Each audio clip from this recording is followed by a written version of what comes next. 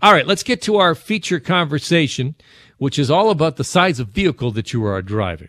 New research that shows drivers of bigger vehicles like pickup trucks and SUVs are more likely to hit pedestrians, especially when making turns, rather than drivers of smaller vehicles.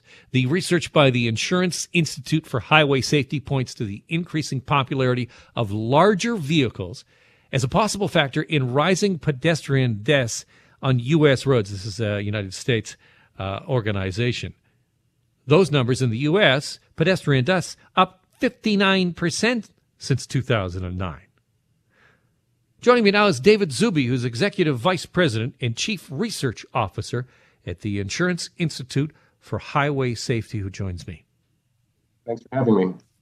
What does the research tell us about larger vehicles and pedestrians? Yeah, so we've done a little bit of research on this, and one of the things that it shows is when a person is struck by an SUV or pickup truck, they're more likely to be more seriously injured than when they're struck by a car. The other part of the research shows that SUVs, pickup trucks, and vans are more likely to strike pedestrians and kill them when they're executing turning maneuvers. That last observation we think is due to larger blind zones associated with those vehicle configurations. What do we know about the trend to larger vehicles in North America?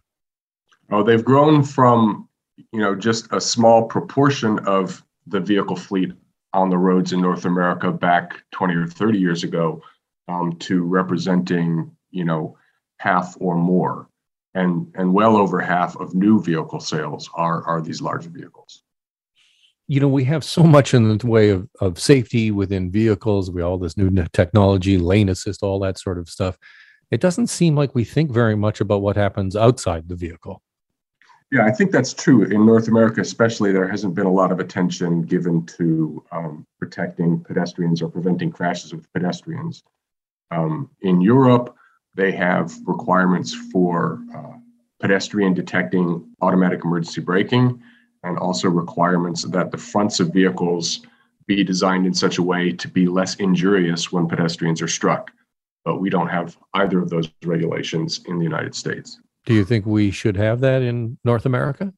Yeah, I think it's, especially with pedestrian crashes and fatalities going up since they reached their low point in 2009, it's definitely a reason to do as much as can be done, including modifying vehicle designs to address the problem. So much the same way that we had regulations about you got to put seatbelts in here, or you got to put in, airbags. You also must design a vehicle with pedestrians in mind. Yeah, exactly. I think that's important. Vehicle occupants are better protected than they ever have been in new cars, but we've sort of neglected the people who might be struck by vehicles on the road. Now, what would you say to people, drivers that say, well, look, the market dictates what I should be able to buy. And I should have the freedom to be able to buy whatever kind of vehicle I want, whether that's a Ford 150 or whatever it is.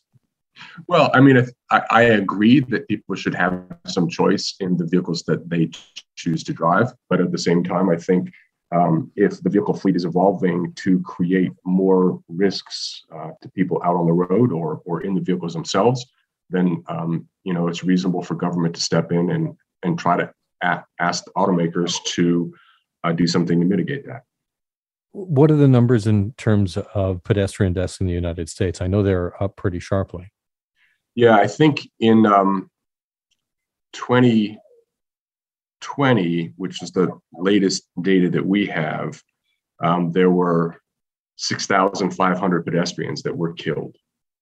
And I think we're expecting the 2021 numbers to be even higher still. Do you have confidence that lawmakers will actually step in and do something? I don't think that there will be regulation anytime soon to address this, but we can always try to keep putting pressure on government to make that happen. David, I appreciate your time today. Thank you so much.